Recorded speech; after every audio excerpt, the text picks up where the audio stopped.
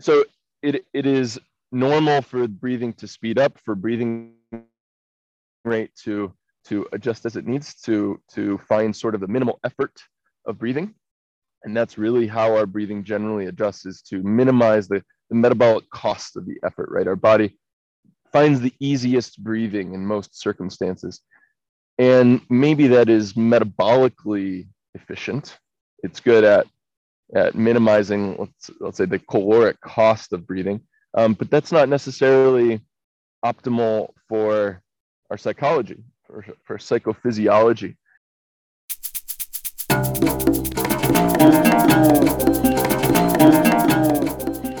Okay, Eric, thank you for coming. Thank you for being here. My pleasure. It's always a pleasure to meet another Eric H. Yeah.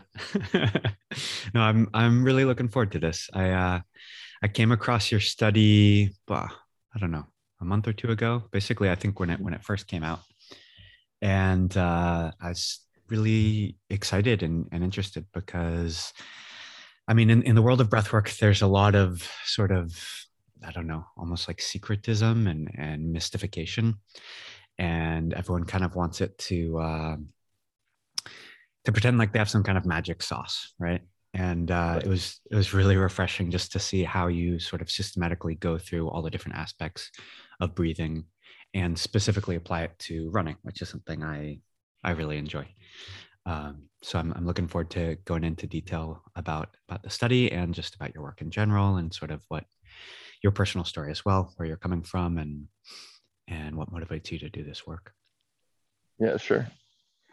Um, yeah, I had a similar motivation. I feel in the breathing space, there seems to be a lot of, sort of compartmentalization, right, and a bit of secrecy, or at least like distinctiveness that seems to separate worlds more than connects them, right? Where we know that there's been so much work in breathing in these different fields, and for some reason they seem rather siloed. And so a big motivation for us was just to try to connect those things. And I think that's an honorable and desirable path in any field, to try to bring things together and to try to summarize them for, hopefully, the greater good without self-aggrandizing too much. And Yeah. so that was a big motivation for me and for our continued work. And it sounds like that resonates with you. So No, yeah, super definitely. cool to share that. Great, great. So just to give people some context, the study is called Breath Tools, and it's specifically focused on breathing and running, right? But Mhm. my understanding is this is sort of an entry point. It's not. There's no reason why your findings are limited just to running. I mean, it can be for any kind of activity or just for basically any human who moves, right? Yeah, yeah, absolutely. So that's kind of a title that I've acquired for my own work, that is more than just one study, but hopefully encompassing a, a larger body of work that we're doing, mainly on how to measure breathing. So Mhm. measurement methods, how to interpret breathing pattern, not only like different sensors and systems to measure it, but also, sort of the terminology and how to bring together these different components in a useful way, both Mhm. like clinically and also for the layman. And then also, sort of how to improve breathing, right? So breathing strategies to hopefully improve exercise performance, but perhaps even more importantly, exercise enjoyment, because we saw a big gap. And in the project that I'm working on, there's a good amount of background work suggesting that a number of exercisers and people just engaged in sport, um, still feel that there's a lot of confusion around how to just approach it and feel better during sport, right? There are a lot of people do sports to to get better, but more people do sports to feel better. And there's I think, a lack of support in that desire for a lot of people doing exercise, whether it be running or or swimming or cycling or what have you. Yeah. So for plenty of people, for example, their smartwatch might tell them heart rate and pace and lots of other useful items if you're training for a race Mm-hmm. or trying to get better, sure. But it doesn't necessarily assist you or guide you towards feeling better in that run, towards finding a pace that is perhaps sustainable to, as I like to say, put a smile to your miles. Nice. And that I think is a really cool and sort of noble goal, although thus far still quite challenging. Yeah. So that's really, to me, the purpose of this Breath Tools project is somehow to help people, put a smile on and get rid of that. I don't know. I see that grimace on so many people's face running, just churning out those Ks with this pain face, and it doesn't have to be that way. But of course, the solution is more complicated than simply telling somebody to smile. So breathing is simply an avenue into that we've been trying to unpack over Yeah. the last few years. Yeah. And arguably those two goals actually dovetail really, dovetail really well, because the more people enjoy it, the more they're going to do it.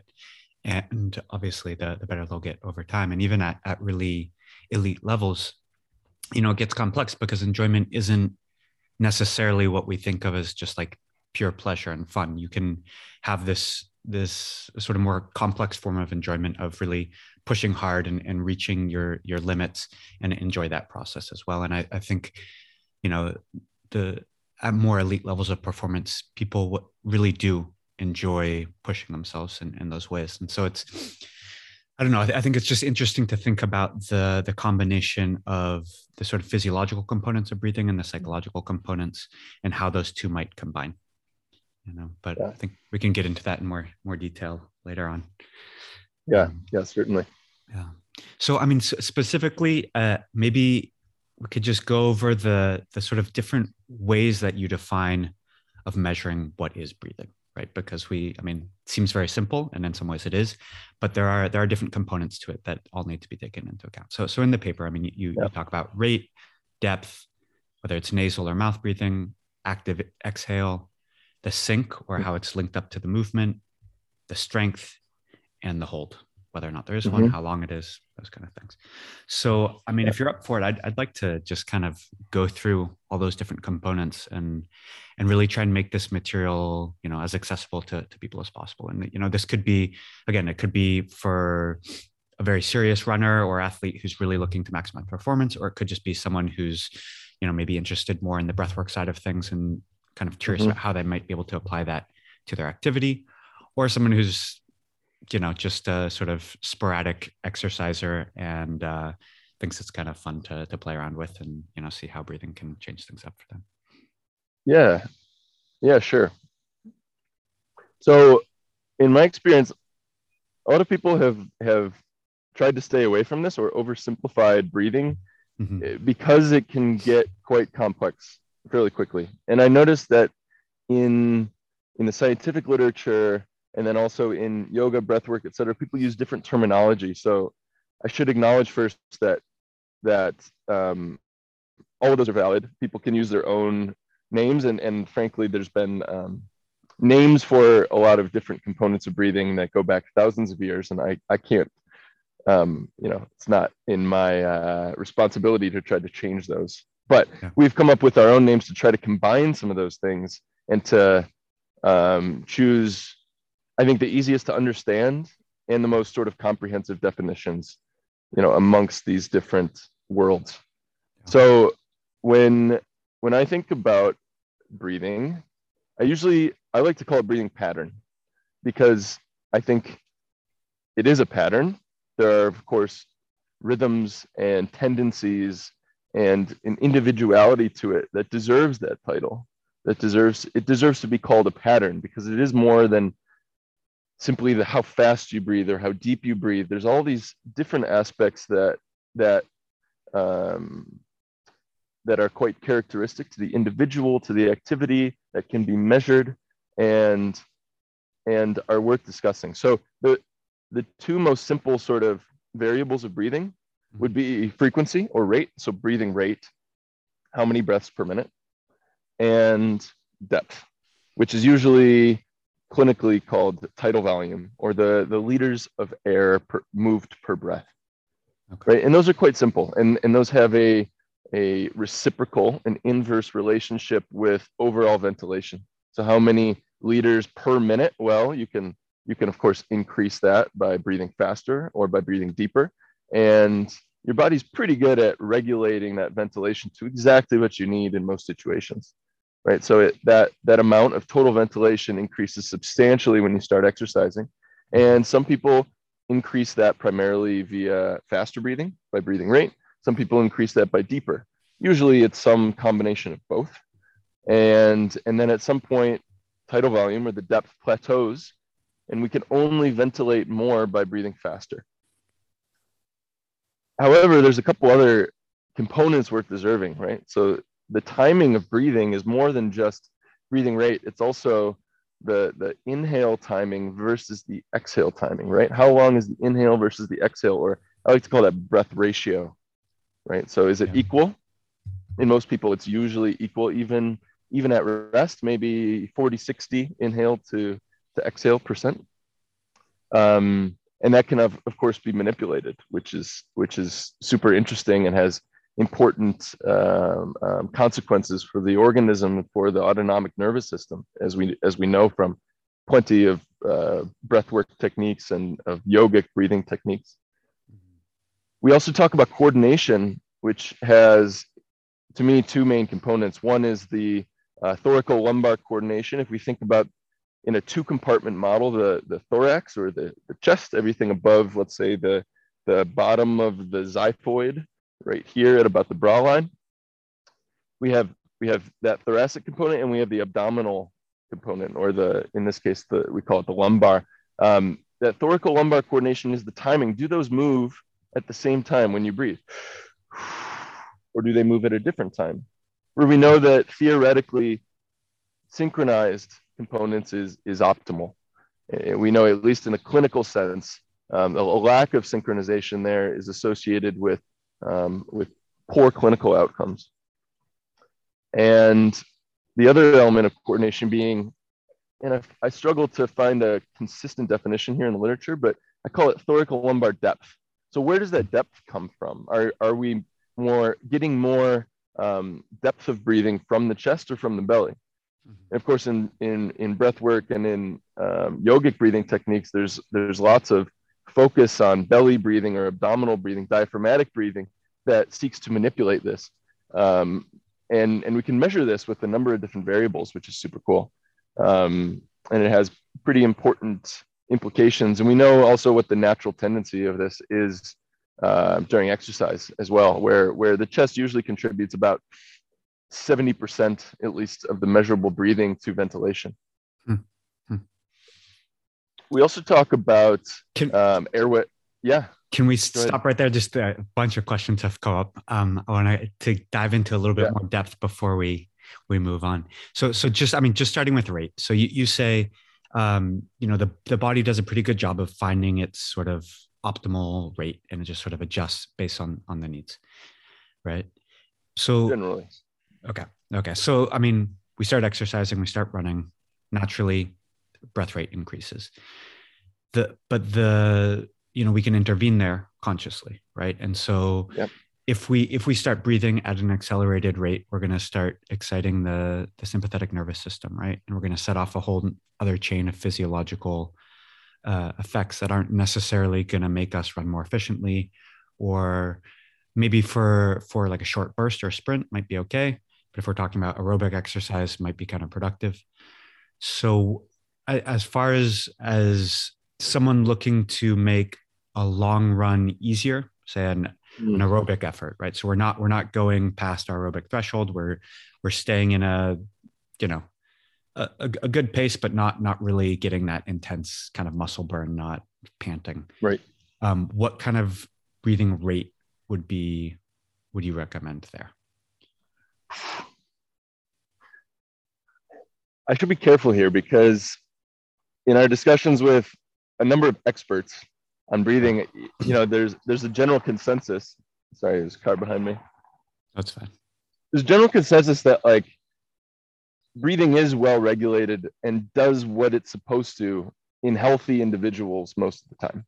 Hmm. And many of the experts believe that we should not manipulate this purposefully in healthy people when they're exercising. Hmm. I mean, one of the things we've done in the paper, though, is demonstrate why that's wrong very often and why many people could benefit from manipulating that. And for example, in this case, breathing slower in specific circumstances. And, you know, that slower by definition being somewhat more nuanced perhaps than simply breathing slow. So it is normal for breathing to speed up, for breathing rate to adjust as it needs to find sort of the minimal effort of breathing. Mm-hmm. And that's really how our breathing generally adjusts, is to minimize the metabolic cost of the effort, right? Our body finds the easiest breathing in most circumstances. And maybe that is metabolically efficient. It's good at minimizing, let's say, the caloric cost of breathing. But that's not necessarily optimal for our psychology, for psychophysiology, because yes, that fast breathing triggers a sympathetic response. It also decreases simply ventilatory efficiency at some degree. There's not enough time to extract the oxygen from each breath. And so it actually can lead to a cascading sort of chain of events that begets more fast breathing. Mm-hmm. In general, yeah, we found that a lot of people can benefit from slower breathing. There is a limit to that.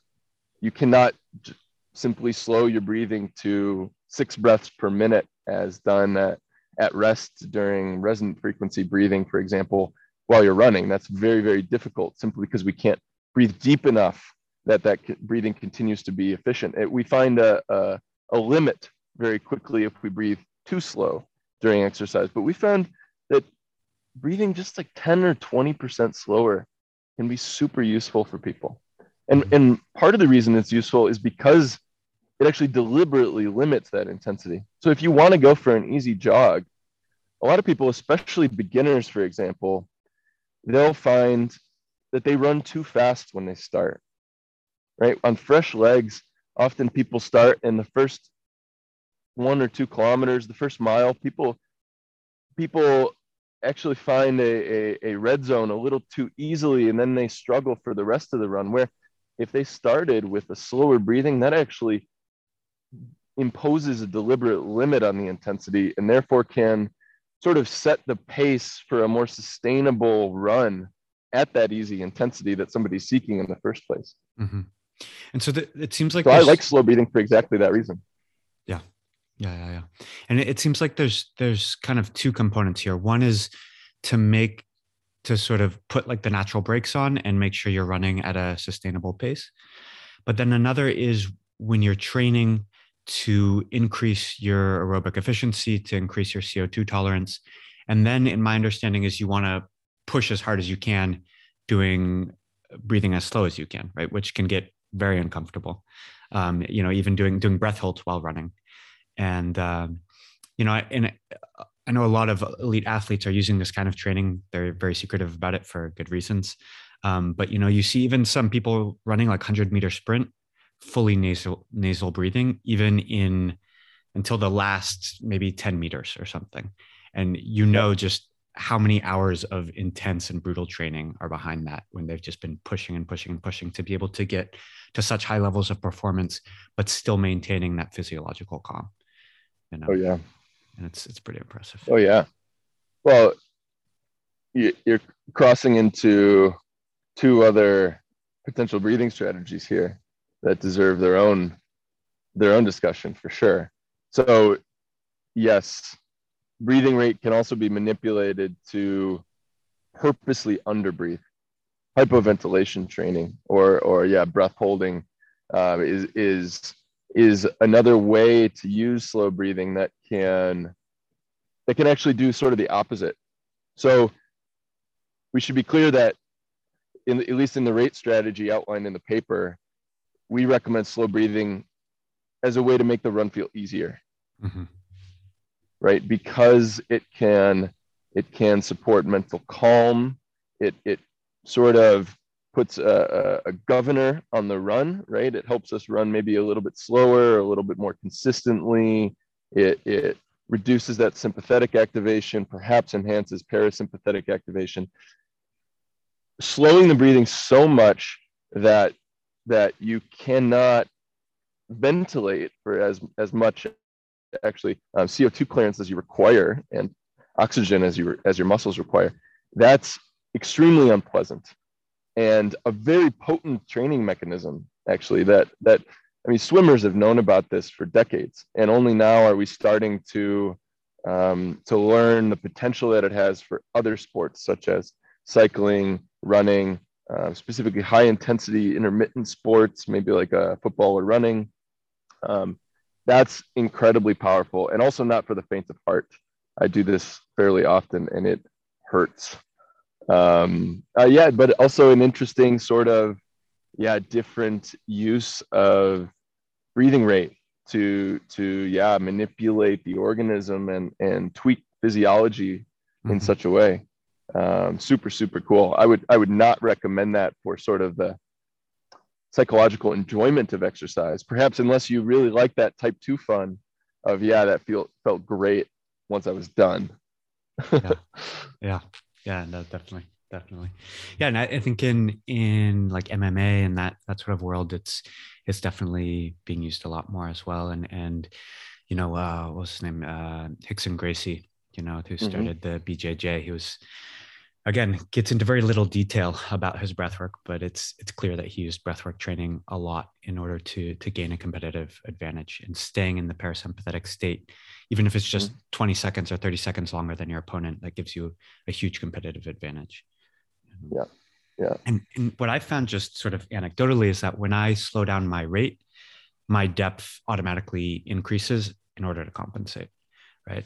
And so I guess my question is that something, like if I'm allowing the depth to compensate for the rate, am I sort of negating the effects of slowing the rate? Should I be worried about that? No, I don't think so at all. So yeah, like we touched on before, that's a natural reciprocal relationship. You know, that CO2 is such a potent stimulus to the central and peripheral centers in your body. It's such a strong stimulus for that urge to breathe that that depth of breathing automatically expands to provide what your body needs in those circumstances. That's only when you slow your breathing so much that the depth cannot expand enough to provide the oxygen that it becomes sort of underbreathing or hypoventilation. But in most circumstances of low to even moderate intensity exercise, you slow your breathing, and it'll that depth of breathing expands to provide what your body needs. So that does not negate those benefits at all. You still get those, we'll say, psychophysiological benefits of the autonomic nervous system manipulation, of the calm, of the improved decision making that we know is associated with slow breathing. And you also get the biochemical benefits of enhanced oxygen extraction from the breath because of lower dead space. And there's probably some biomechanical improvements as well, since greater depth of breathing requires greater recruitment of the diaphragm, which increases just in general the core musculature activation, which is improved postural activity, and reduced risk of lower back pain. So there's plenty of benefits that you still get by breathing slower and compensating with the deeper breath. That actually is almost a requirement that is expected to glean such benefits. Yeah. And so when we talk about the deeper breath, we're talking about, just going back to what you're saying about the thoracic versus lumbar. It's going to sort of tend you toward a deeper lumbar breathing, right? It's going to work out your diaphragm. It's going to increase your lung capacity potentially by just using them to their fullest extent. And then I imagine over time that's going to have an effect on the coordination between thoracic and lumbar, not the relative depth. It should. This has been, I think, relatively understudied. So when we talk about greater depth of breathing, there's actually three main aspects there that I would touch on. I mean, one is just the absolute volume, right? More or less air. A deeper breath, yeah, should be more air, but that could come from the chest, or that could come from the abdominal compartment, right? From the diaphragm, and also from the external obliques, which are our main expiratory muscles. It's not so easy to cue or to instruct people to get that deeper breath from lower down. We know that lots of people focus on this at rest, lots of breathwork techniques, yogic techniques, different types of meditation talk about belly breathing and try to cue it. A lot of manual practitioners do hands-on work and other, let's say, tactile techniques to try to cue that diaphragmatic breath. But for us, especially during exercise, it's not so easy to get people to focus on that. In fact, it can be extremely distracting to try to do that specifically during exercise. There's probably a carryover where teaching people to do this at rest transfers to sport. Yeah. Because the cognitive, focus required to change your breathing compartment during activity is high. It's perhaps counterproductive. But that's a very important one, because we know that diaphragmatic breathing is so beneficial for all those three main sort of themes that I just touched on: the psychophysiology, right up here, the biochemistry, the biomechanics. Mechanically, it's just so much more efficient to breathe from our diaphragm. It's much more fatigue resistant than our chest. I speculate that deeper breathing for extended durations will naturally shift towards more abdominal and diaphragmatic breathing in healthy individuals. But I don't think that that's a given. It does require some focus. Yeah, a trick I got from Stig Sverrensen. He's the Danish free diver. He's got all kinds of world records. He really recommends doing, he does all kinds of exercises with like a rubber band around your belly. Yeah. And so it's like resistance training for your diaphragm, right?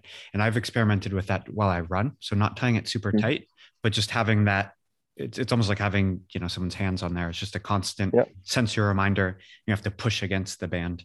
And it definitely gets tiring after a while, but I found it's a really good way to train my system to just get used to that sort of opening and closing naturally and really activating the diaphragm.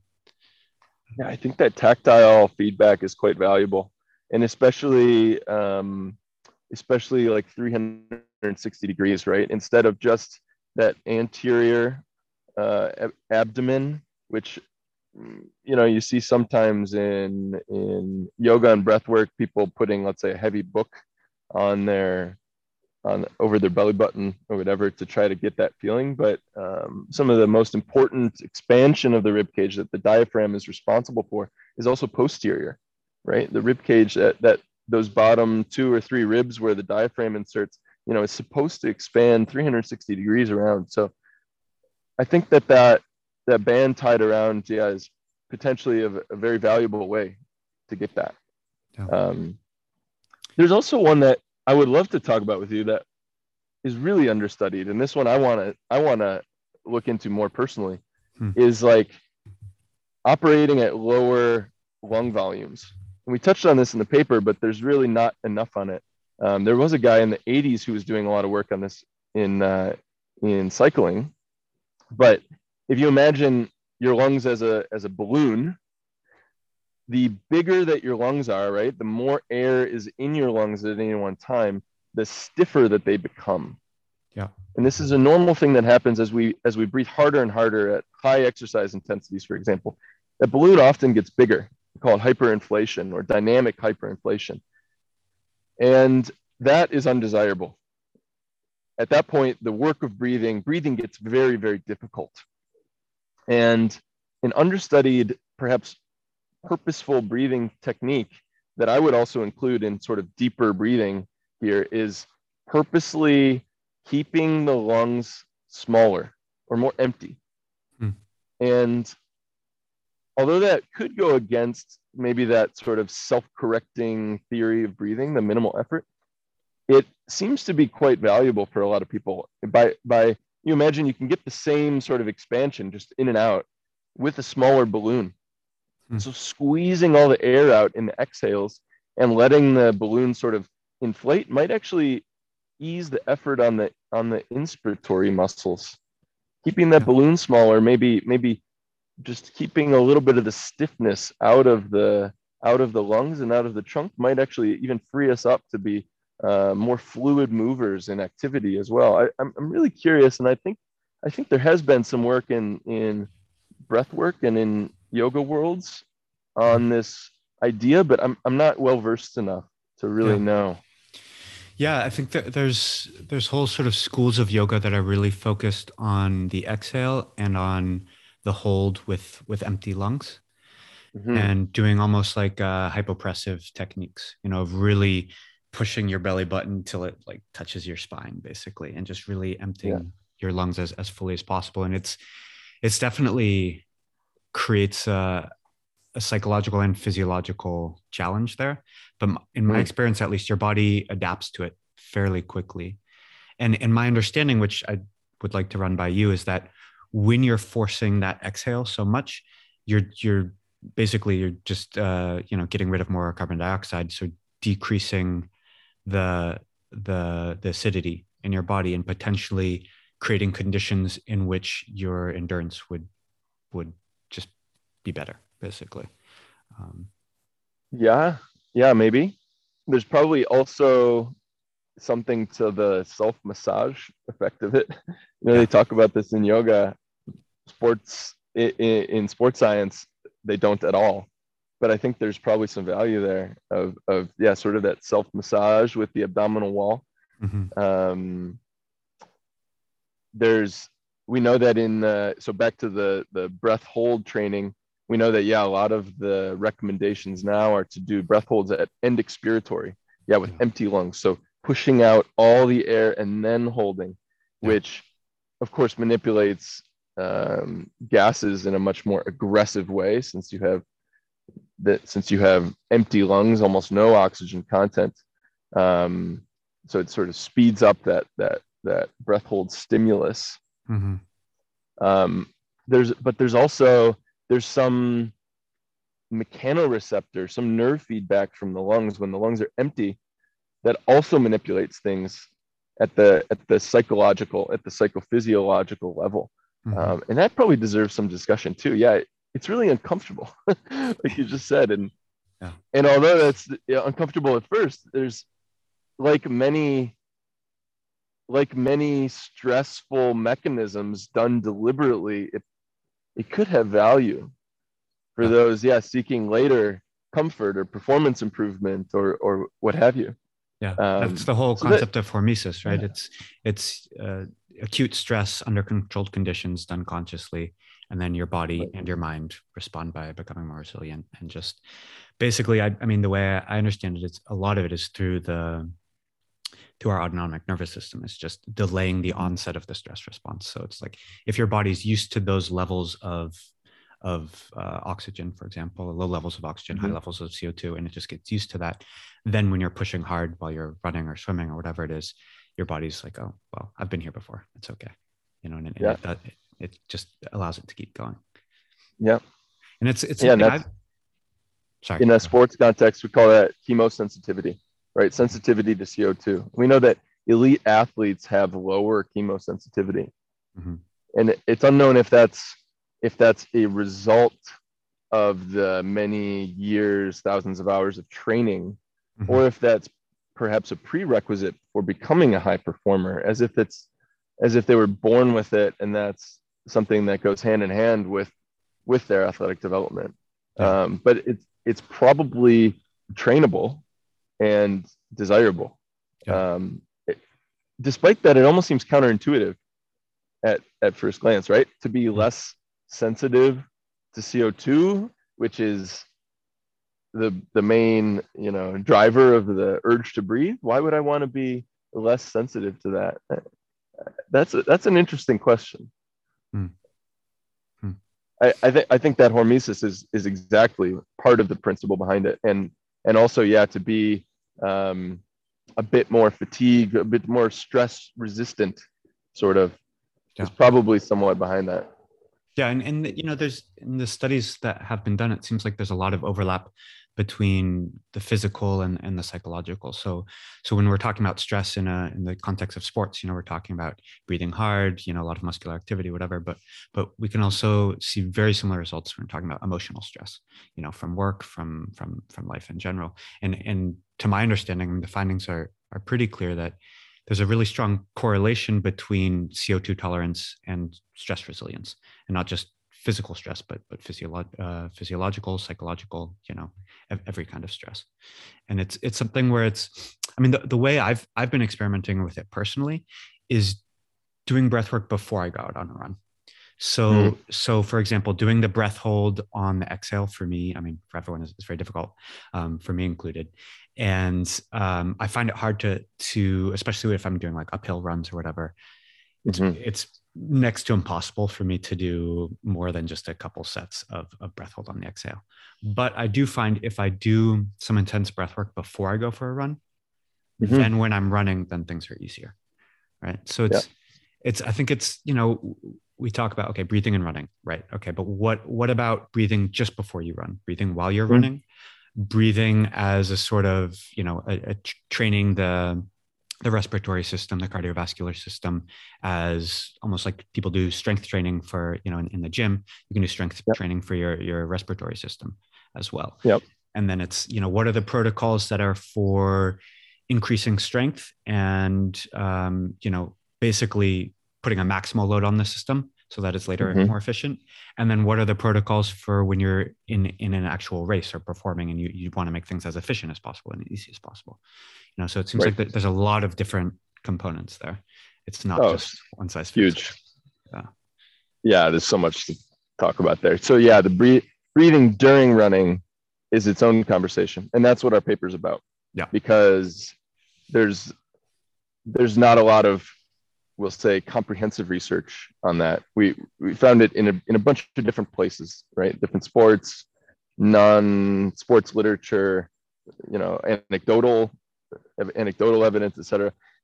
Outside of activity, or we'll say just before or after, there is actually quite a bit there. So the first one you started with is we would call that priming, right? Can breathing exercises, breath work be used to prepare the body for exercise? Absolutely.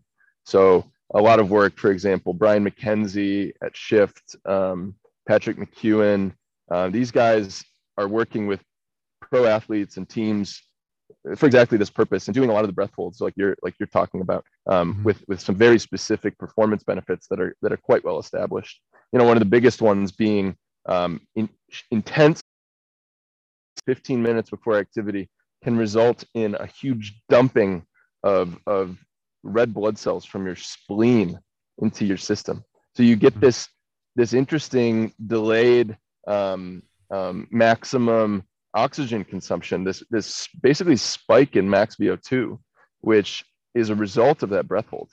It's a cool sort of acute response to the breath hold, and notably the divers, I forget the name, the woman in Korea who've been doing this for thousands of years for fishing and grabbing things off the ocean floor.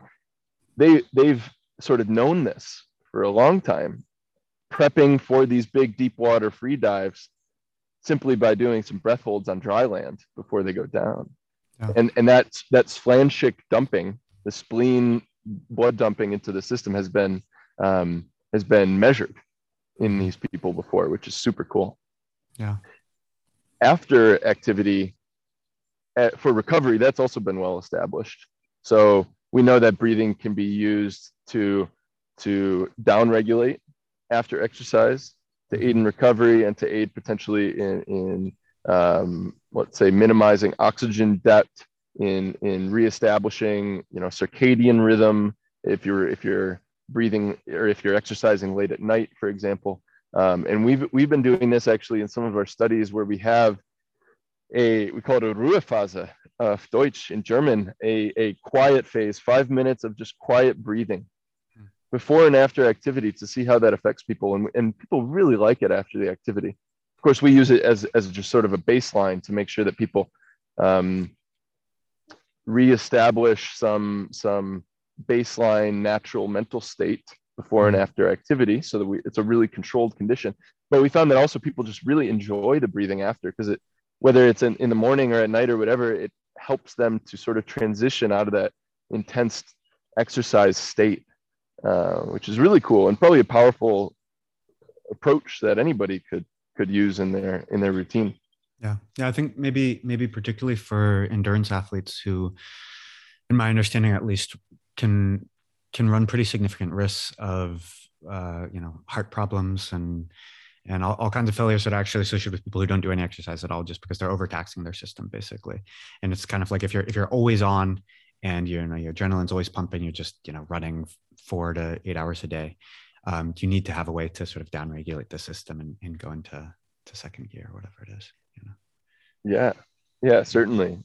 Breathing is absolutely, it's a superpower that just shouldn't be overlooked by both beginners and experts. And in this case, yeah, after exercise, the potential for it to downregulate for those that need it is super valuable. I think especially for people who are exercising late at night, or potentially who are exposing themselves to large sort of doses of sympathetic activation, several times or for long durations throughout their day. Because that's been it's been a focus of so many, breath work techniques, meditation, breathing, etc. And not a lot of people talk about it in exercise or in sport. And so I thought that there was something there. And there was a paper that really triggered my curiosity that was done by a group in Japan over 10 years ago, and has not been replicated or followed up on, unfortunately, where they had people do, it was also slow breathing, but they had people do sort of their normal breathing with an equal inhale to exhale. And they also had people do a 1 to 2 sort of, what we should call 30, 60 breathing, sort of, with 2 times longer exhale than inhale, and found some amazing benefits, both performance wise, biochemically in their VO2 and a couple other things, but also psychophysiologically. They found lower sympathetic activation and enhanced parasympathetic activation, measured by heart rate variability, a couple frequency domain indices. And I thought that was pretty powerful.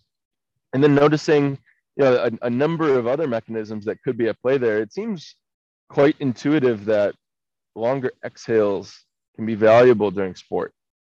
We know that this is valuable for recovery and very useful for a number of things at rest, but quite new to be recommending this during sport. Yeah. Can we see that as just like a mild version of a breath hold in physiological terms? Potentially. I think it's more akin to actually slow breathing, perhaps to the first breathing strategy that we talked about. So that longer exhale gives a bit more time for the extraction of the oxygen in the in-breath. That's one aspect. And it also perhaps allows for just better clearance, better CO2 clearance, as we get a fuller exhale. And potentially, if that exhale is somewhat forced, and I shouldn't really say forced, because that's more than is desired, but if it's a little bit of a push, then it also includes more activation of the expiratory musculature, which is inherently beneficial by itself. So if you do very long exhales, that is a mechanism to get the breath hold, right? So some people can achieve the same potent stimulus of that hypoventilation, of that breath hold training, by doing very, very long exhales, where maybe you have a sharp inhale followed by the longest exhale possible.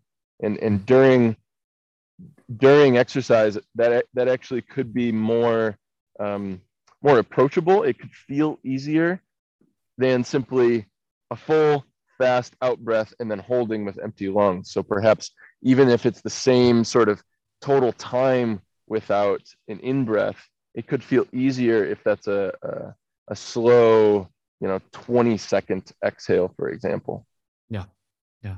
And again, we come back to this difference between um, making things as efficient and calm as possible, or then when we extend that long enough, we're artificially increasing stress, which is going to make things a lot less pleasant, but in the long term, probably going to have really great hormetic benefits in terms of making the system more resilient and more efficient, right? Yeah. Yeah. So almost opposite mechanisms, but interestingly similar outcome. Yeah. Yeah. I mean, the way I think of it is kind of one is increasing efficiency and thereby performance within the moment, and another is it's it's like using weights, right? If you strap some weights on your wrists and your ankles, you're obviously going to decrease your performance in the moment. It's going to be less pleasant, but by the increased load, you're making your system stronger, more resilient. So once you take them off, you're going to go. Yeah, and that's it. And that's as you mentioned, I think at the very beginning, that was another breathing technique that we unpacked, is actual resistance training for the breathing muscles, right? This has been looked at for over 20 years. People adding, the training masks or the Power Breathe, the standalone devices that claim to strengthen the respiratory muscles. Those were highly debatable, very controversial for a long time, but it appears now quite clear that those actually work, which is kind of crazy. The exact protocols, how to use them, and what dose is most effective, right? The dose response relationship, that deserves its own discussion, right? There's a bit of nuance there of how to use these best for benefit, but we can do resistance training for the breathing muscles, and the breath holding or the other mechanisms that we talked about. Those are sort of a surrogate, a different type of training, right? Similar to resistance training, but of course the stimulus is biochemical instead of biomechanical, we should say. But same principle. Yeah. Okay. So let's talk about nasal breathing. How does that play into all of this? Yeah. Super cool. So it's funny because this is kind of new to me as being so evidence-based, we'll say. Of course, we see, babies breathe out of their nose by default. And we are often instructed to do this by maybe a knowledgeable parent or teacher, or definitely a good yoga teacher or breath instructor in whatever other domain. But in exercise, I was told by my exercise physiology professor, what was that, 13 years ago, that we should breathe out of whatever airway that we feel we need to, that our body knows when to automatically switch to mouth breathing. And that's a requirement, actually, when we're exercising, especially at higher intensities, because we need to get enough air. And after pouring through the papers and really seeing what's been done, and also a lot of the now, we'll say, cultural momentum towards nasal breathing in, give it some credit, CrossFit, in a number of other breathwork domains, it's gaining it. People are finally recognizing that, nasal breathing has its own value. And perhaps the most fundamental one is simply that it's a filter, especially for those people living in cities or in other unclean environments.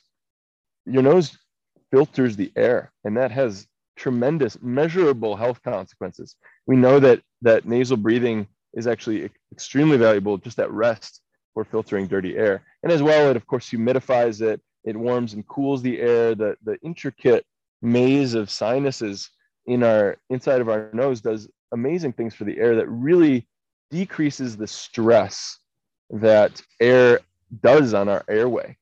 So this is particularly relevant for exercise, because a large number, probably 30, even 40% of exercisers experience some exercise-induced, we shouldn't say exercise-induced asthma, that term has fallen out of favor, but airway stress, right? And the symptoms can mimic asthma, and that is directly related to the irritation of the airway resulting from fast, heavy breathing. And breathing through the nose can avoid that because it humidifies the air. It can warm the air, for example, when it's cold out. And those are components in an environment that can be really stressful to the airway. Hot or cold, dry air is very stressful on the airway, and the nose can avoid that. Yeah. Yeah. And I think this is something a lot of people don't talk about because they don't want to be accused of, I don't know, racism or something. But I think if you just look at the distribution of populations in different environments, people who are closer to the equator generally have wider airways in their nostrils. It's much easier for them to breathe nasally.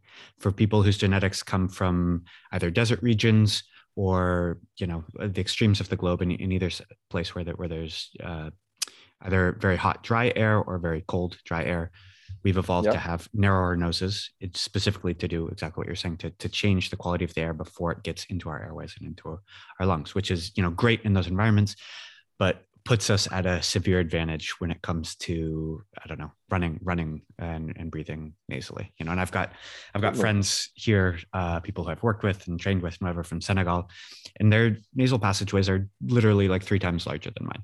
And for them, nasal breathing is it's the easiest thing in the world, And for me, I've always got to, I'm figuring out different systems. I got the breathe right strips, trying to open up the airways and, using the neti pot to clean things out before I go running and blah, blah, blah. And it's like, there's a significant, exactly.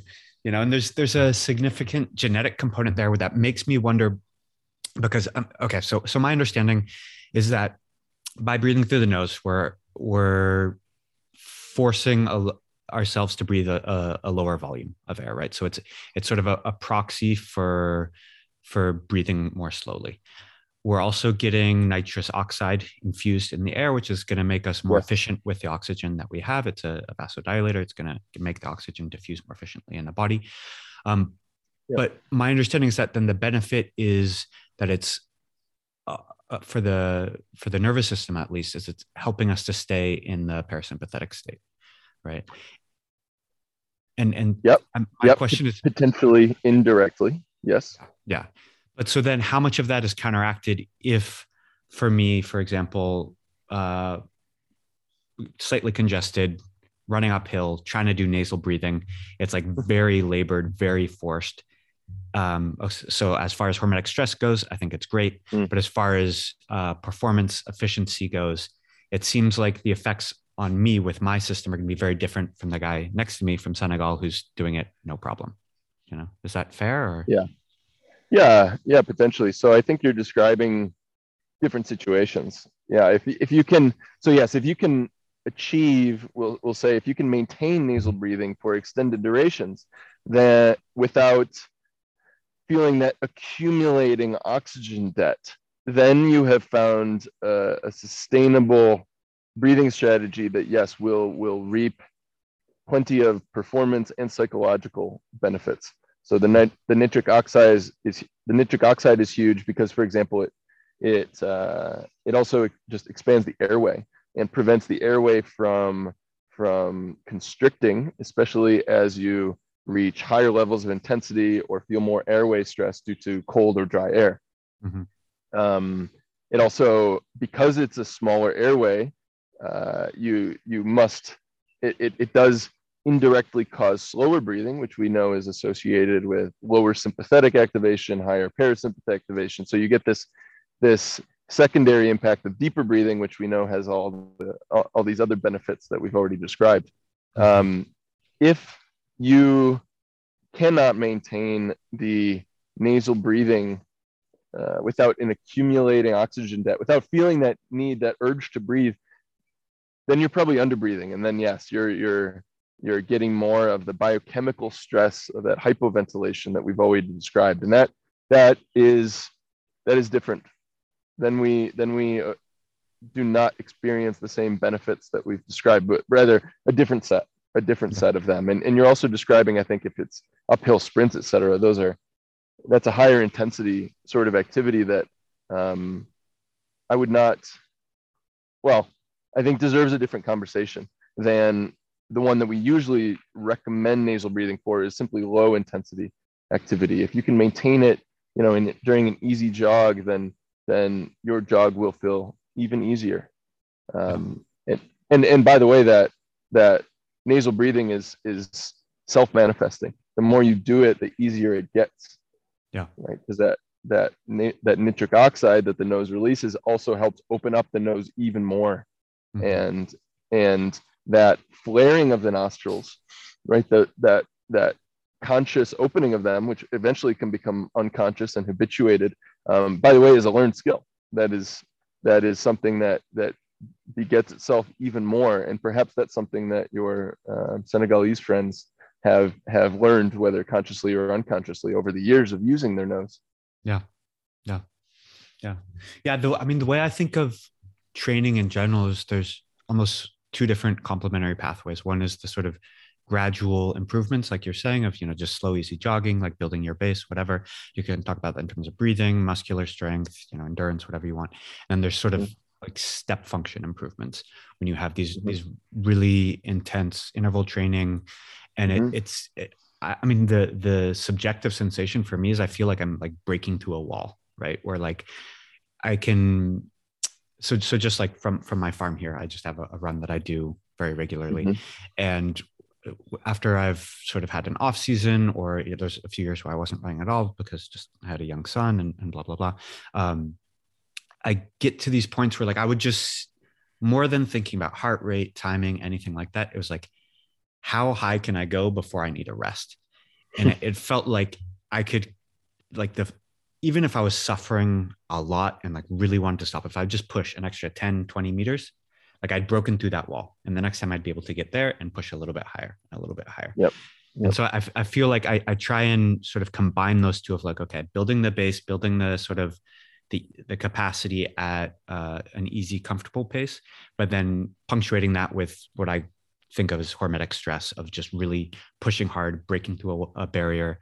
And then it's like that barrier is gone. Then the next time I've got a new one to push through, but I don't know. Yeah. I guess that's just my subjective experience of it, I guess.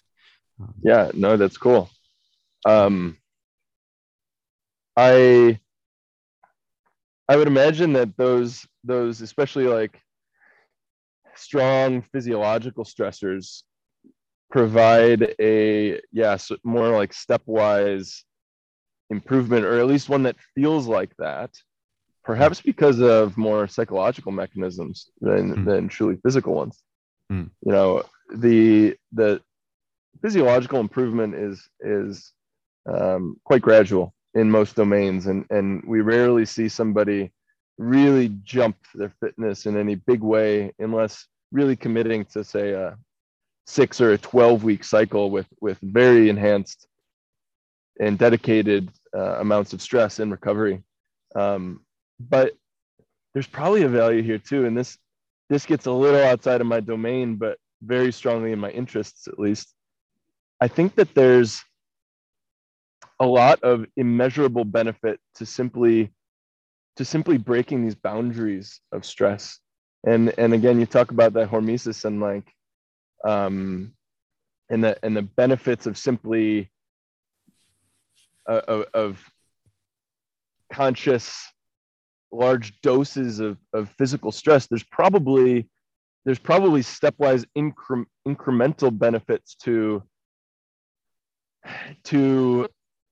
experiencing suffering, to overcoming suffering, and to sort of embracing it and being able to deal with that discomfort. Yeah, I would guess that stepwise improvement is more of a psychological barrier that you've surpassed. Yeah, could be. Yeah, the thing I always come back to in that regard is if you look at sort of the history of ultra running, 50 years ago in the Western world, at least, it was considered impossible basically to run anything longer than a marathon. And the first people to do it at a high level were all drug addicts and alcoholics, or at least had a very long history of that. And many of them used running basically as their new addiction, right? And the profile of the average ultra runner has changed quite a bit since then. But like, you see this again and again where there's sort of, quote unquote, scientific evidence that something's impossible. Then someone does it remove the psychological barrier, and it's like, oh wait, well, if he could do it, then I can too, and then all of a sudden that record gets broken again and again. And to me, it seems like, I mean, when I think of the sort of, the first ultra runners and their sort of mentality, I mean, I think a huge part of it is just, I'm not going to listen to what they tell me. I'm going to do whatever I feel like. But I think there's also probably a lot of previous sort of training for the nervous system in terms of stress resilience. If you've been doing, cocaine and getting drunk for every night for the past 30 years, like, yeah, by some measures, that's very unhealthy. But when we're talking specifically about resilience to stress and that ability to just keep pushing, I think that's probably actually pretty good training, which is why I've been experimenting with heroin. No. Yeah, I hear that's real good for ultra performance. Right. Yeah, what you're talking about, we also saw that, for example, Bannister with the 4-minute mile almost 60 years ago.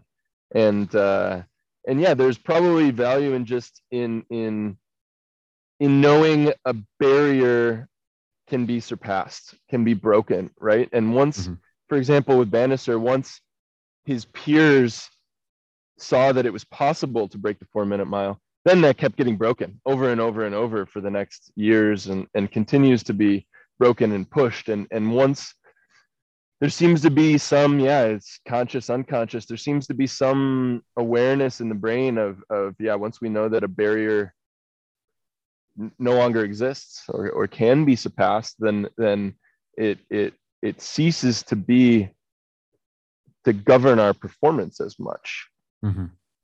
And I mean, super interesting how or if drugs could contribute to that. But we know that breathing can. And for me, for example, having experienced the first real breath hold training during running, which was incredibly painful and disorienting, ever since then it felt easier. And I know it's not because my chemosensitivity or my ventilatory efficiency, had this huge stepwise improvement, but it was all mechanisms just up here that I've experienced that pain. I know what it feels like. I can go through that again. There's less unknown and uncertainty.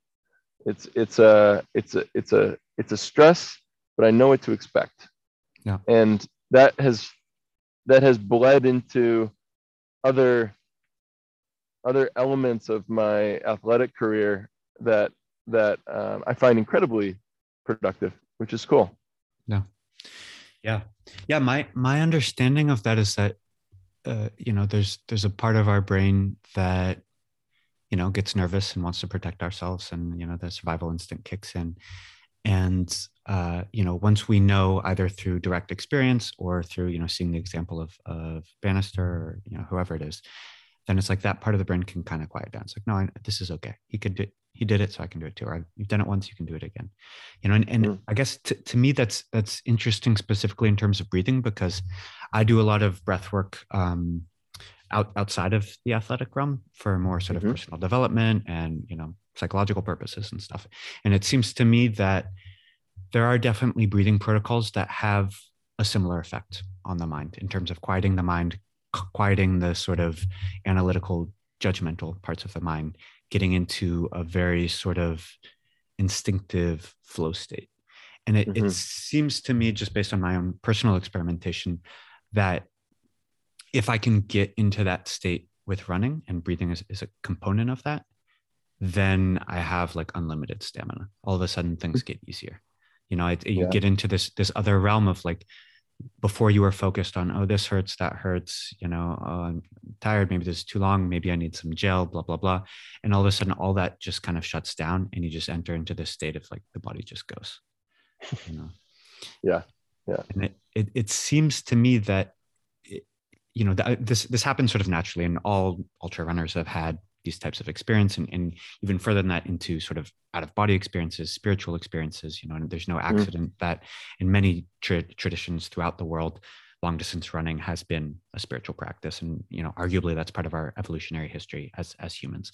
But it seems to me that perhaps another way to think about breathing in all of this rather than directly an effect on physiology or on the autonomic nervous system, is getting into that mental state, into that flow Mhm. state that allows the body to just kind of do its thing without the prefrontal cortex interference, basically.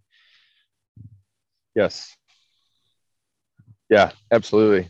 And we know, yeah, so flow phenomenology, super interesting. And we know, well studied and very relevant to running. I mean, running has all these amazing cultural and historical roots, right? When we think of course, the Tarahumara in Mexico, and in endurance running, hunting in Africa, which is still practiced by a number of hunter-gatherer tribes. No. It has incredible cultural significance and spiritual significance, and it's done as a group, and it's done for very specific purposes and specific ways, and yeah, holds incredible significance for those people, and there's probably also anthropological roots for all humans in running, and we know that it's natural, it's built into us. There was a book about this, of course, 15 years ago, Born to Run, Yeah. evidencing, with evidence that a number of structures in our body, just like the Achilles tendon, were built to run, and the diaphragm is also probably that case. We have this vertical thorax that's organized in such a way that happens to be super efficient for running and for breathing, and we can actually breathe independently of the rhythm of our steps, which is something most mammals cannot do. So most mammals have phase locked breathing, where they must inhale as they extend their limbs, and they must exhale as they collapse their limbs. This is the case for almost all quadrupeds. Yeah. Humans don't have this restriction, and yet humans do often synchronize the breathing. So this is the sync that we talk about in the paper, locomotor respiratory coupling by its technical term, and that's probably quite linked to the flow experience of running. Much less just the simple sort of rhythm of running, where we know that not only is physical exertion and some objective in mind influencing flow states in humans, but also rhythmicity, and anything with a rhythm is likely to inspire flow. And of course, running has that. And maybe we can even enhance that rhythmicity with the breathing. And that's what really lights me up, is that idea of even augmenting the existing rhythm with a bit more conscious. So that's cool. So if we're saying, what people love to say, you want to run at 180 steps per minute, right? We're obviously, if we're slowing down our breath during deep breathing, we're not going to be breathing 180 times a minute. I mean, that's a way you'll get exhausted in half a minute. No. So by rhythmicity, then would you mean timing your breath to, say, every 4 steps or every 8 steps, or it's not necessarily a 1-to-1 ratio, but it's just a set ratio, and creating that cadence in your mind and creating a relationship between your pace and your breathing. Right. Okay. Right. So we often, first, maybe it's helpful to just check in on what is normal. So a normal breathing rate during running is anywhere from 20 to 60 breaths per minute. And that depends on the intensity of the running, of course, 60 being closer to maximal, and also individual constraints. Women tend to breathe faster, children breathe faster because they have smaller lungs, they have to, and a number of other populations, etc. Lots of people already couple their breathing. This is an automatic and natural phenomena that occurs in lots of runners already. Especially, it seems to be more prominent in more experienced runners. So there seems to be some learning effect where more running you do happens to encourage us to breathe in sync with our steps. So the most common coupling ratios in the literature are 4-to-1 and 6-to-1. We think of steps per breath, right? Mm-hmm. So 4-to-1 means, 4 steps per breath, or rather 2 steps during the inhale, 2 steps during the exhale. If you have a step rate of 180, which is pretty common in, let's say, a trained endurance runner, that's a little bit high amongst all runners, but that's often a recommended step rate for running technique, then that results in a breathing rate of 45, right? 4 steps per breath, 180 steps, that's 45 breaths per minute. That's a pretty fast breathing, but that's also an appropriate, we should say, or a normal breathing rate during fast running if you're running an 800 or 1600 meters, for example, in track. And that's where perhaps that's a good intro to like thinking we can actually use this mechanism to more easily control our breathing and to cue slow breathing. Yeah. 6 steps per breath for a step rate of 180 is a breathing rate of 30. That's a big slowdown. That's 30% slower than the 4-to-1.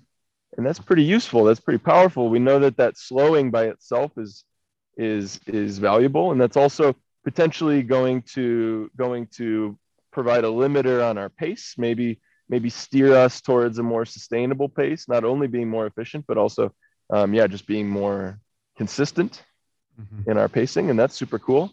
And then we can also use this, of course, to cue those other breathing techniques that we've already talked about as well, by using, for example, an odd ratio to get longer exhales than inhales, right? And that 4-to-1 is I like to actually use the terminology of 2-to-2, 2 steps per inhale, 2 steps per inhale. Imagine we could also do 2-to-3, 2 steps per inhale, 3 steps per exhale. Yeah. This can be hard to count for people, but it does give us a reliable way to achieve that longer exhale throughout our run, which is super cool.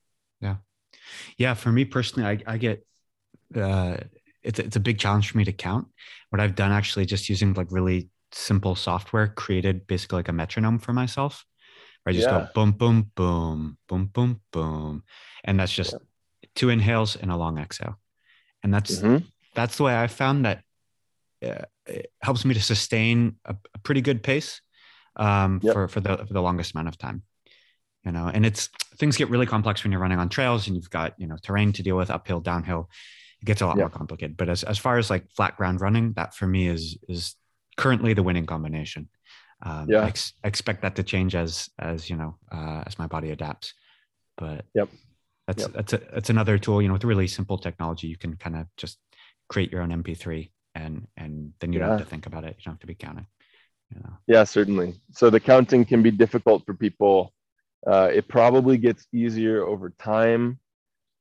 Sometimes just the sounds. If you're making audible breathing sounds yourself, sometimes the sort of music of your breathing can be a bit easier than actual counting. It's too bad that there doesn't exist an app yet to support people in performing this, because we know that focusing on it can actually detract from some of the benefits of it, right? Because the cognitive load makes breathing techniques less efficient, at least in the short term. But given the power of this and its ability to help control slower breathing, breath ratio, other things, and also coupling has its own independent benefits of actually reducing the work of breathing and a couple other things for its synchronization. Can't share too many details yet, but we're trying to build this app right now. Great. So that we can actually help support people in synchronizing their breathing to their steps. And Awesome. I think it should be not only evidence-based to really help people perform the technique, but it should also be enjoyable.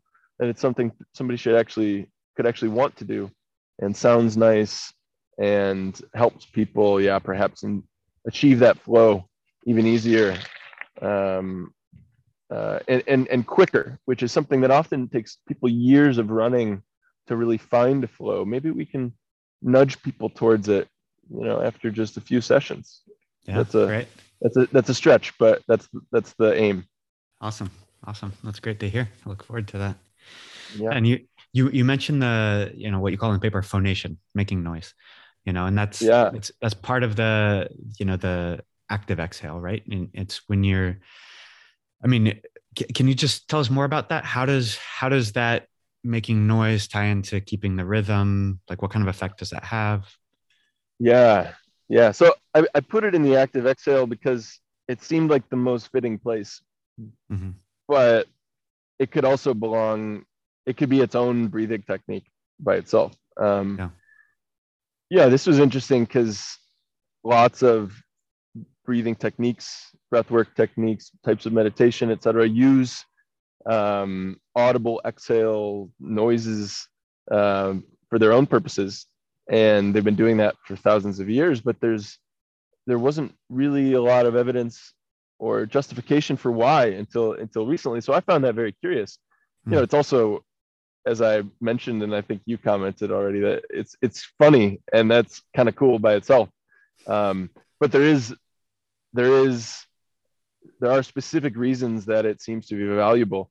Right. One being it increases the release of nitric oxide, which we already talked about, is a vasodilator. It dilates the airway. So simply humming or adding some sort of noise or even singing perhaps to the exhale could be beneficial by itself. Maybe it makes nasal breathing easier. Maybe it opens the airway a bit more to prevent that airway restriction that Mm-hmm. happens at high exercise intensities. Mm. I find this super cool, and perhaps it also, for the coupling, maybe it makes it easier to count as well. Yeah. Where humming, for example, also provides a bit of airway resistance, so it slows down the exhale. Maybe it makes it easier to keep a rhythm to your breathing when you have just that sound in the exhale. We naturally gravitate towards rhythmicity. So when you have maybe it makes it easier to pace the inhale and the exhale. Yeah. We haven't studied that, but I think there's something there. Yeah. And what about stimulation of the vagus nerve? Is that something you've looked at? Not specifically with phonation. Okay. There. I think I saw one or two studies that did look at that, at least at rest. Yeah. That is fairly difficult to look at during exercise, Yeah. simply because of the invasiveness of direct observation of neurological activity during exercise. You can do Mm-hmm. that perhaps in the brain regions with EEG or with fMRI, et cetera, but we can indirectly infer some things based on ECG derived, like, heart rate variability measures. We Mm-hmm. can say something about vagus activity. We haven't looked at phonation really yet, but we have looked at the active exhale, longer exhales, Yeah. and at coupling and how that affects at least parasympathetic drive. Yeah. And that's some proxy to vagus nerve stimulation for sure. Right. I'd be really curious to look at, sort of the pre-post changes, and that's something we're trying to look at from some post studies. Can we alter vagus nerve activity, especially sort of immediately after exercise or hours after exercise by specific breathing techniques? I would Mm-hmm. speculate yes. That would require a lot of work, I think, to really prove, let's Yeah. say. Yeah. Yeah. And what about visualization? Have you looked at that at all? Not me specifically, but a number of colleagues have looked at visualization quite a bit. So I work closely with the psychology department here at my Mm-hmm. University of Salzburg, and they've been focused a lot on clutch state, which is sort of an analog, but a very different focus than flow state. Something that's a bit more sort of make it happen than let it happen, shall we Mm-hmm. say, and very relevant to high performers, especially in events and at competitions. Mm-hmm. And they look at visualization quite a lot. For me, in my own work, I think it's I think it's I think it's quite useful to I think it's quite useful potentially in cueing the deep strategy and a couple of the others that we've looked at using like a breath game, like a gamification of visualizing sensor signals Mm. to actually try to instruct breathing techniques. So that's kind of cool. I don't know if that's the visualization you meant, um, but Yeah. I guess that I'll take it away from here. Yeah, no, no, no, that's great. That's great. No, I think, yeah, visualization, it's a huge topic. It can mean all kinds of things. I think typically when people talk about it in a sports context, it's about, pre-visualizing what you're going to do before you do it, visualizing the goal, all of that kind of thing. And in the sort of yogic world, in the breath world, it's much more about tying your awareness to your breath and Mhm. creating a like a stronger sense of interoception, right? And so that's the way I've actually been experimenting with it more, Mhm. is as I breathe, like visualizing the breath coming in, feeling it. Like, if I'll do it often if I have like my right knee is often a little bit sensitive, right? That's the kind of the Mhm. first part where I start to feel when I'm getting tired, right? And so I experiment using my breath to kind of, it sounds crazy. I don't know how else to explain it, but somehow I send the energy to my knee, you know, Mhm. and I don't know how to explain it in any other terms, but it works, and it helps me. It changes the sensation. The feeling is different Yeah. both during exercise and afterward, and it's something that I've experimented a lot with in terms of cold exposure and doing Mhm. sort of tumo meditation and getting, cultivating your inner fire, sending the heat out to different parts of your body, or with more different kinds of tantric practices like sexual practice, where you Mhm. actually, what I always tell people, you don't have to believe it. I don't know if I believe it or not, but it works, right? And you don't have to take anyone's word for it. But once you combine breathing with visualizing sort of where that energy is going, you can have a Mhm. profound and almost immediate effect on your subjective sensation of what's happening. So you can stay in the cold water a lot longer. You can have a totally different sexual experience. Doing physical exercise, you can tap on really deep Mhm. reserves of stamina. Um, it's something, as far as I know, that hasn't really been explored scientifically. I don't even know how to go about doing that, but it does seem like if we're talking about exercise, especially sort of longer term endurance Mhm. exercise and breath work, visualization to me seems like a very sort of rich area to explore how to combine these different physiological and psychological components that even if it's hard to measure exactly what a person's visualizing, I think it would be definitely possible to measure what are the effects, in terms of VO2 max, in terms of performance, in terms of, all kinds of stuff. Sure. Sure. So first, just because it's difficult to measure or impossible to measure doesn't mean it's not real, right? We know that there's plenty of phenomena that might never be investigated or explained in the scientific literature, Mm-hmm. and they're still valid, of course. Maybe we don't have the means to measure or interpret or understand them yet, but of course they still have value. Mm. Second, the placebo effect is real. Yeah. And also it's not a trick. Like, the placebo effect is real, and we should acknowledge it actually as a valuable strength of mind, that believing in something can bring power to it. Yeah. So even if there isn't a measurable effect, or if objective, quantifiable benefits are absent, that doesn't mean that the feeling of something working or being real is invalid. Yeah. To believe in something and feel that it works, you're right.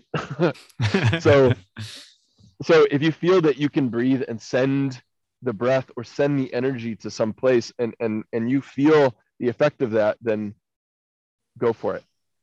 you're right, and that is an important um, mechanism to take advantage of if it works for you. And I think that there is something to that. It's hard to deny that for thousands of years, tantric practices, yogic, breath work, meditation, the idea of like sending breath to a body region or to an injury or something else is that must hold water, right? That they've been talking about this and doing it for so long. I can't say how that would work. I don't know enough perhaps about the spiritual and the physiological background of that, but neurologically, I think it makes sense. I think that if you believe it, then it's real, and there you can definitely send the breath to different parts of the thorax. You can, maybe doing it with me now, you can breathe, and if you can feel maybe you're expanding specifically the posterior rib cage as opposed to the anterior rib cage, and we can change those mechanics as well. Who's to say that we can't, with slower breathing and with greater parasympathetic activation, send more of that to one region than the other. I don't think that's preposterous. We know that trained monks, for example, can control body temperature and heart rate in ways that we thought were previously impossible. And for example, in Wim Hof as well, there seems to be some ability to control immune system response that's, to me, quite shocking, sort of, but obviously not impossible. So yeah, who knows? I mean, we're despite that people have been breathing since the beginning of time and doing breath work for thousands of years, we're still sort of at the tip of the iceberg to knowing how these things work and what is possible with them. Yeah, definitely. I guess that dovetails really nicely into something I wanted to talk with you about in terms of finding the balance between sort of measurement and feeling, right? For, assuming we're talking about a non-scientist now, just a person who's, we'll say, a runner or a yogi or, whoever it is, just interested in sort of pushing the limits of their own performance. You see a pretty wide spectrum, even among like elite athletes, and I don't have firsthand knowledge, but according to what they say, at least, Kipchoge basically doesn't measure hardly anything at all. He just kind of goes for it. And then you have the Norwegian brothers, I forget their names, Ingemann or whatever, who are doing, blood samples between every interval run. Everything's measured down to the last detail and done, exactly according to the formula. And I guess I'm just curious, for you as a scientist and an athlete, how do you sort of weigh in on that? Where do you personally sort of put the balance? And yeah, what would you, I mean, maybe a recommendation is too much, but just, I guess I'm just curious to hear your thoughts on that. Yeah. Yeah, I love this topic because I think there's beauty in both. You have camps and people who try to fall to one side more than the other, and that's unhelpful, I think. And in fact, that's counterproductive because we know that these things are often quite linked. Objective metrics are very often closely correlated with subjective ones. So we know that breathing is a really good indicator for people of a run going well or feeling good, right? Breathing is highly correlated with perceived effort, breathing rate specifically. And so we know that those things, feeling and this objective variable, breathing rate, are closely tied, and you can predict one by measuring the other. And we also know, for example, that breathlessness, dyspnea in the clinical literature, is closely correlated with fast breathing, right? As soon as you start breathing faster, you often feel short of breath. And that's part of the motivation for us trying to outline these breathing techniques that can perhaps eliminate that feeling of being out of breath. Yeah. Right. So we know that these things are tied, right? Feeling and the measurable objective variables, these things are closely related. And so instead of ignoring them, I think we should be aware that they're related, and that's a good place to start. So I measure things because right now I'm working in science and we need to publish papers and demonstrate that things worked or didn't, and how and why and how much. But there's also a growing push in our group, in our project, and also in sports science in general and in a lot of other fields to measure and report both, let's say the objective and also the feeling, subjective metrics. So we found it very important in some of our recent running and breathing studies to not only measure the breathing, to measure, how much oxygen, how much CO2, abdominal versus thoracic breathing, but also ask people, hey, how did that feel? How would you rate your breathlessness 0 to 10? And then also just expand into a more open format of like an interview, saying, hey, how did that go? Yeah. How did that feel? Tell me how that went. Can you expand a bit there? And that's, we found there's so much richness there to just asking people to comment on the feeling of a run or of a breathing technique, as well as measuring it. Because, and this is what my ultimate recommendation perhaps is, that's maybe the best place to start, of just ask people how they feel.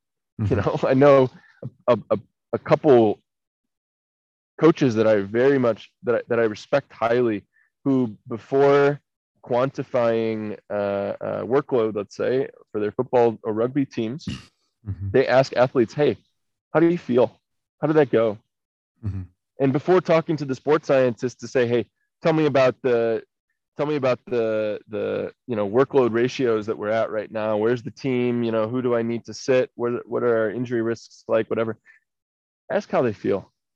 Because for me, for example, personally, I find it critical to reflect first on how something felt before I ever look at the heart rate, the training peaks data, whatever else. Although I'm interested in that too, I think the feeling is potentially much more valuable, because you can have those at some point decouple, and you can have, especially for example, when you're overtrained or when you have a lot of interaction from what might be happening during your day, during work, or you had a crap night of sleep, whatever.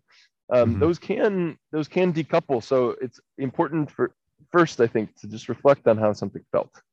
Yeah. And then if you're really trying to perform, if you're a high performer or something is wrong, in your health and wellness or whatever, then maybe it's worthwhile to look at those quantifiable metrics, but start with the feeling. Yeah. I like that. And I think it's for people listening as well. Feeling can be nuanced and complex. It's not just like, if it doesn't feel good, don't do it. There is value to, part of feeling is knowing when to push and how hard to push, and I think it's sort of a refined taste for most of us, because our new normal now is sedentary lifestyle, constant 20 degrees with the belly full. And if you're just listening to that feeling, you're never going to get off the couch. Right. So I mean, I think one way to think of it is sort of, metaphor using nutrition or diet.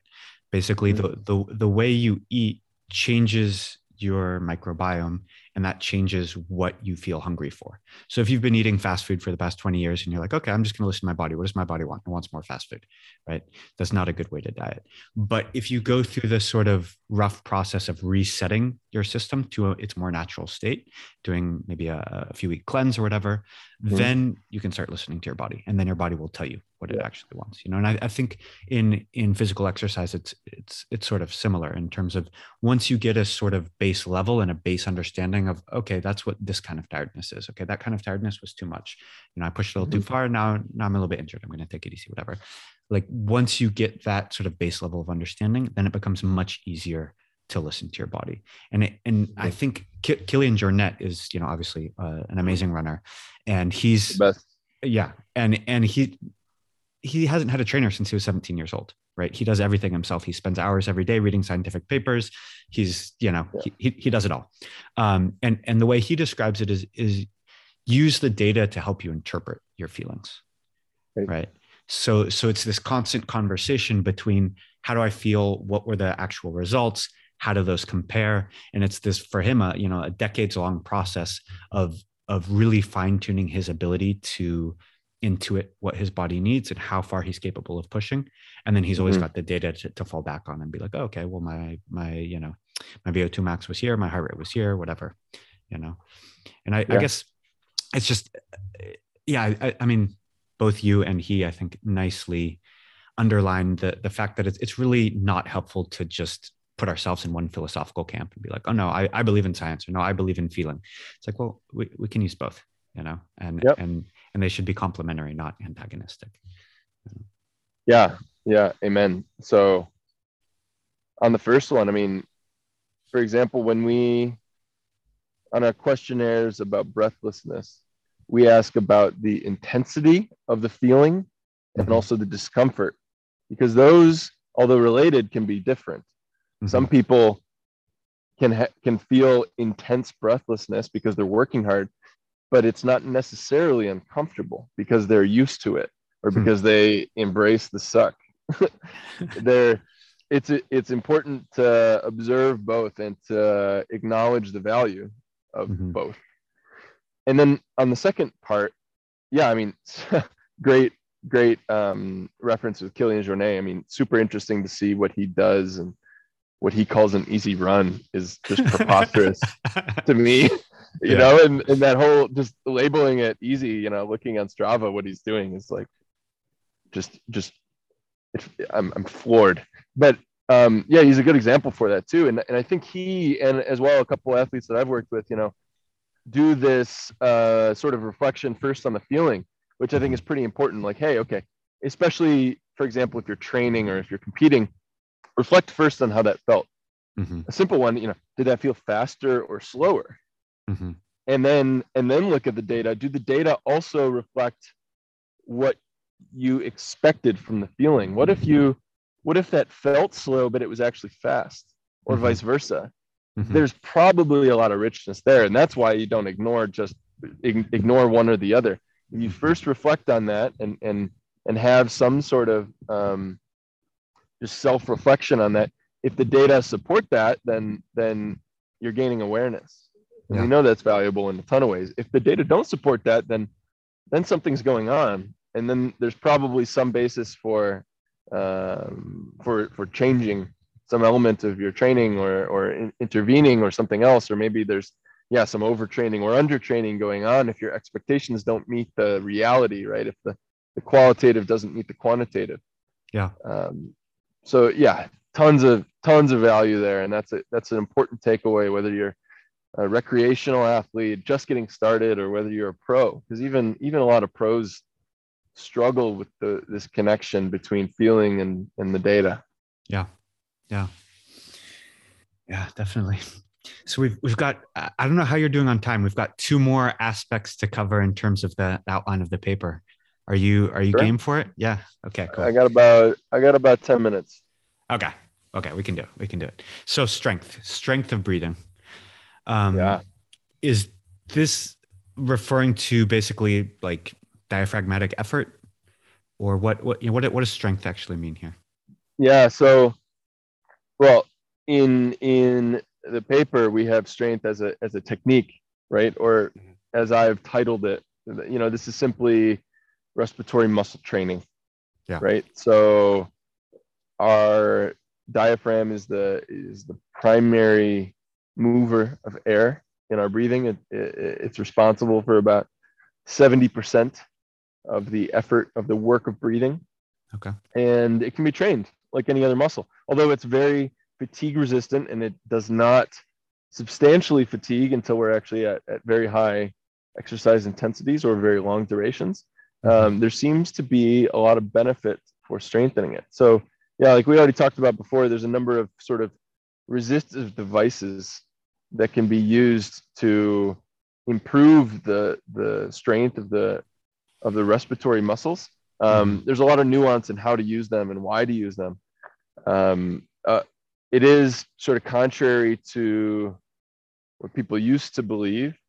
It is apparently productive for lots of people, and especially productive for respiratory limited individuals. So females, beginners, elderly, disease patients like COPD and asthma, et cetera. There seems to be a lot of benefit in strengthening the inspiratory muscles, which is really cool. So adding breathing resistance actually at rest, or as we've outlined in the paper, during exercise, can be productive. Yeah.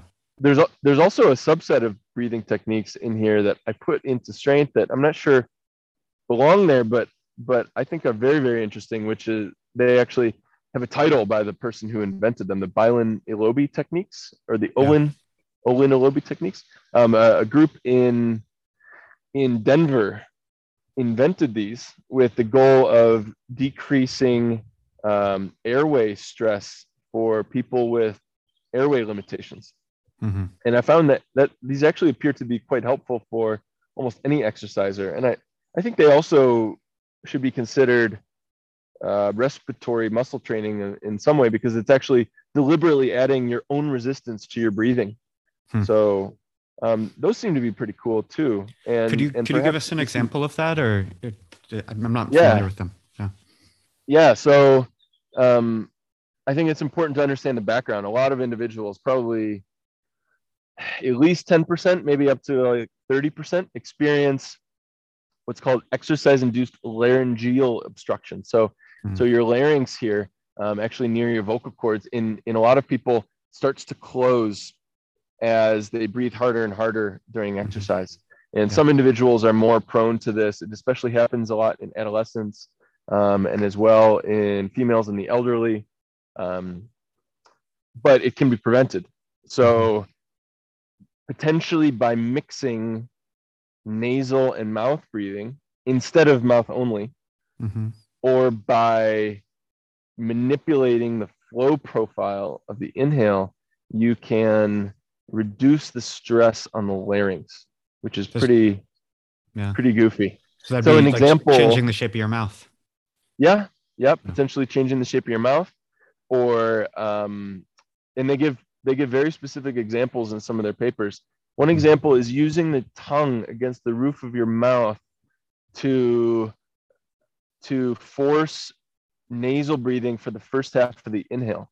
So maybe it looks and sounds something like this. So mixing nasal and mouth breathing on the inhale can get just a little bit of nose breathing and actually sort of provide some self-resistance that actually reduces the stress on the airway. So that's pretty cool. Yeah. And they've demonstrated with real-time cameras in the larynx that this works. And I find that mind-blowing. It's really cool that people have directly invented and investigated and demonstrated the efficacy of such a technique. So I find I would be remiss to not mention that here. And that's a really cool one that people could experiment with almost immediately. It's usually taught by a trained practitioner. But I think if you read it, if you look into it, potentially you can work on it yourself. A lot of people do this automatically as well. I've found some people do this sort of naturally without knowing it. But yeah, super curious. Yeah, that's great. Are you familiar with mewing? The mewing technique? Mewing. Yeah. John Mew. Yeah. Yeah. Super interesting. Oh man, that's a whole another topic. We'll leave it for another time. We got to go on to breath holds. We got to go on to breath holds. Yes. Yeah. So full lungs, empty lungs. Why not? 2 minutes, go. The best recent evidence seems to point to empty lungs because of greater metabolic stress, sharper metabolic stress. You get a buildup of CO2 quicker, which makes the breath holds more efficient and perhaps sort of easier, simply because they take less time. Yeah. So if you want, if the main mechanism of breath holding for improving performance and reducing chemosensitivity is CO2 buildup, Mhm. then why not increase the CO2 concentration by blowing out all the oxygen? Yeah. Yeah. I, that's an oversimplification, but I think that is the main takeaway. Yeah. Yeah. Based on my experience, I would say it might be interesting to think of it in terms of what we're talking about in terms of building a base versus sort of acute hormetic stress, where doing breath holds on the inhale might be a sort of a gentler way to build up CO2 tolerance over time. Yeah. And sort of Yeah. once you've reached a certain base level, then doing it on the exhale might be a way to really push hard and take that extra step without having a panic attack as you might have on the first time you try Yeah. it. Yeah. Oh yeah. I mean, I luckily I'm in Austria, so I can't be sued like I am in America.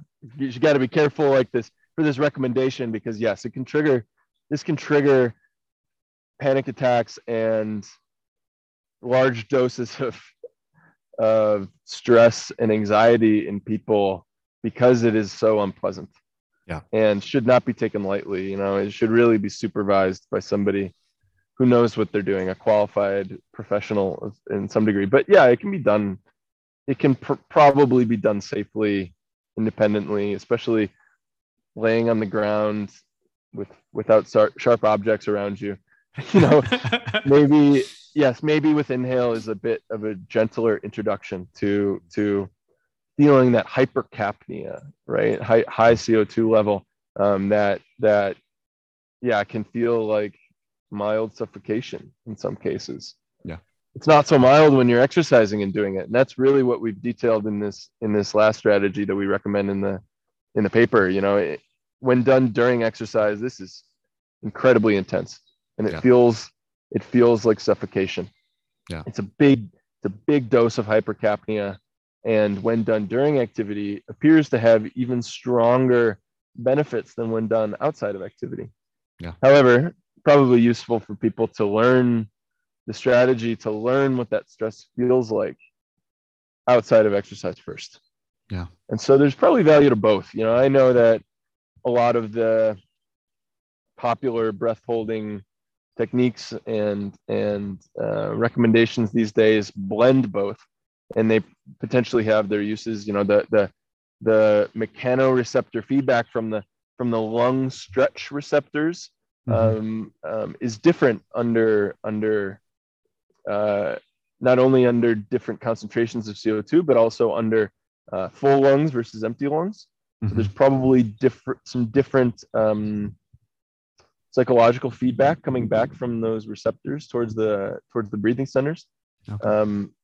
But there definitely needs to be more work done there. A lot of the best work is from free diving, but we're only touching the surface of how the value of this for non-divers and non-athletes, and how to dose it correctly, the dose response relationship, and what other benefits could result. Yeah. Okay. Well, I know we're getting close to the end here. I want to say thank you very much. I really appreciate your insight, and definitely a lot of practical takeaways. And I think for me, what's really most valuable is just your attitude of exploration, and this sort of through feeling, subjective experience, through data and analysis, and really combining those two. And to me, it's a really empowering perspective. And I think there's so much information out there now from people with all kinds of degrees behind their names. But oftentimes I find it's almost counterproductive, because they're giving us these really sort of simplified and reductionist formulas that sort of take away our ability to experiment for ourselves, and to me, that there's an element of that that's actually anti-scientific, because science is an attitude, it's an approach, and you can do it in a lab, you can do it in your body, you do it all day, every day, however you want. And to me, I mean, just in everything you say, you're exuding this sort of attitude of curiosity and exploration, and I love it. I really, really, really appreciate it. So thank you for that. Thank you for that. Appreciate the kind words. Yeah, my Yeah. pleasure. Yeah. Anytime. And two last things. One, just for American listeners, neither you nor I are doctors. If you listen to us and get hurt, it's your own fault. Don't sue us. And then I have a question for you before we go, because we talked about persistence hunting and, you know, the sort of evolutionary roots of running. And actually, I don't know if I mentioned it to you before in our previous conversation, but I'm actually planning a trip to Namibia this August. I'm going to run Cool. with the San people there. So Awesome. I'm going persistence hunting, and I'm training starting a while ago in terms of metabolic flexibility and Cool. you know, doing long fasts and going for runs and all that kind of stuff.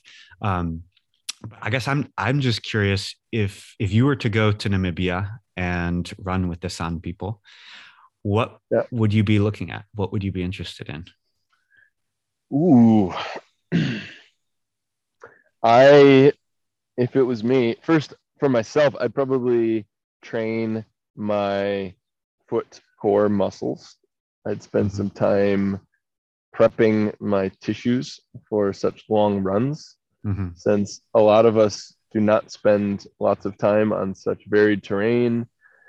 I'm curious what sorts of footwear that they're using. That's a big interest of mine as well. I would, I mean, you need to just go for some long runs and prepare yourself for those, for what is probably a radically different daily routine and rhythm of life, that perhaps, that preparation should not be underestimated. I would be really curious. So one of the things that very hard to study, but really interested in doing so myself, is group dynamics in running, because running is and was a group activity for a long, long time, especially in persistence hunting tribes, and still today in let's say sports of cross country, and yet a lot of people do it solo and are totally out of touch with what it means and feels like to run in a group. Right? We know that there's group dynamics where people tend to follow the step patterns of the leader, of the person in front of them. And that's super interesting. Perhaps does it pull people away from their optimal step frequency, or do they shift towards a different optimal? And of course, personal to me, I'm curious how like group breathing patterns look. You know, is there some group coupling that goes on, and how does that pull people away from, or does it, from their normal individual patterns? And that's super curious to me, especially when we talk about distances so long as those, you know, done by persistence hunters, 50K plus potentially. So super cool that you're going. Very curious what you learn. Love to talk again after you go. Yeah, we can touch bases on that. Definitely. Yeah. I'm really interested in those group dynamics and specifically like the psychological components of it, because if you look at, you know, persistence hunting is running, but it's also tracking. And you know, all reports of it are that it's a very spiritual experience. It's an out of body experience, entering into the soul of the animal. And there's all kinds of evidence of, you know, they come to a clearing where there's no tracks anymore, and they just kind of stop and they're like, okay, it went that way. You know, they just intuit it. You know, and they run in single file often, and the person who's in front is like in the soul of the animal that they're following, and the person who's behind him, his job is to watch the tracks of the person in front of him. And once he gets too exhausted, you know, he'll give him a little tap on the shoulder and he'll go behind. You know, so there's this really intense sort of, you know, as we were saying earlier, getting out of the sort of the prefrontal cortex, out of the sort of judging, controlling areas of your mind, and entering into like a very deep flow state, into a spiritual state, connecting with, you know, a very sort of primordial part of our brains and anatomy. And my sense, my hypothesis is that will do wonders for endurance and for stamina, and really, you know, allow you to push a lot harder and farther. Yeah, certainly. And super interested in how that sort of group flow state manifests, and some of the other phenomenology of that as a yeah, a different drive and motivation to be running in the first place is Yeah. quite different than the reason most of us trot along in our familiar city park. Yeah. Yeah. Yeah. Yeah. Yeah, Yeah. cool. Certainly. Great. Well, thank you, Eric. I appreciate it. Thank you. Yeah, Very nice conversation. And yeah, let's catch up after your Namibia runs. definitely. Definitely. We'll be in touch.